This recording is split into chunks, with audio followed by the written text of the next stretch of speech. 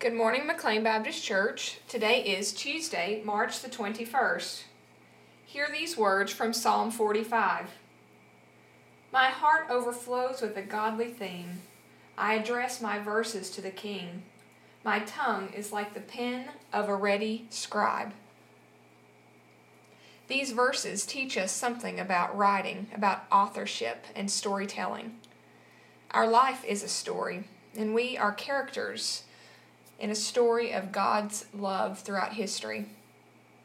My hope for you today is that you can embrace creative writing, the creative writing of your story and of our story collectively as a people of God.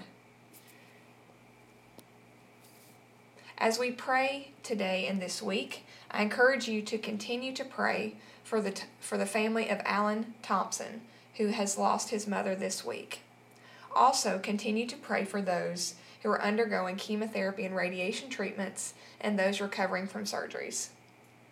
And now may we pray together.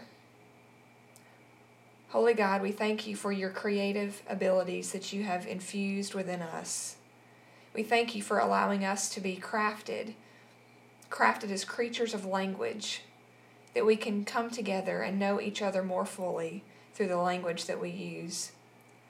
God, we pray that today you would allow us to be attentive to the stories that we hear and the story that we are living into as your people. Bless us, God. Bless our language and bless our love for one another. It's in your name that we pray. Amen. May you today have a blessed day.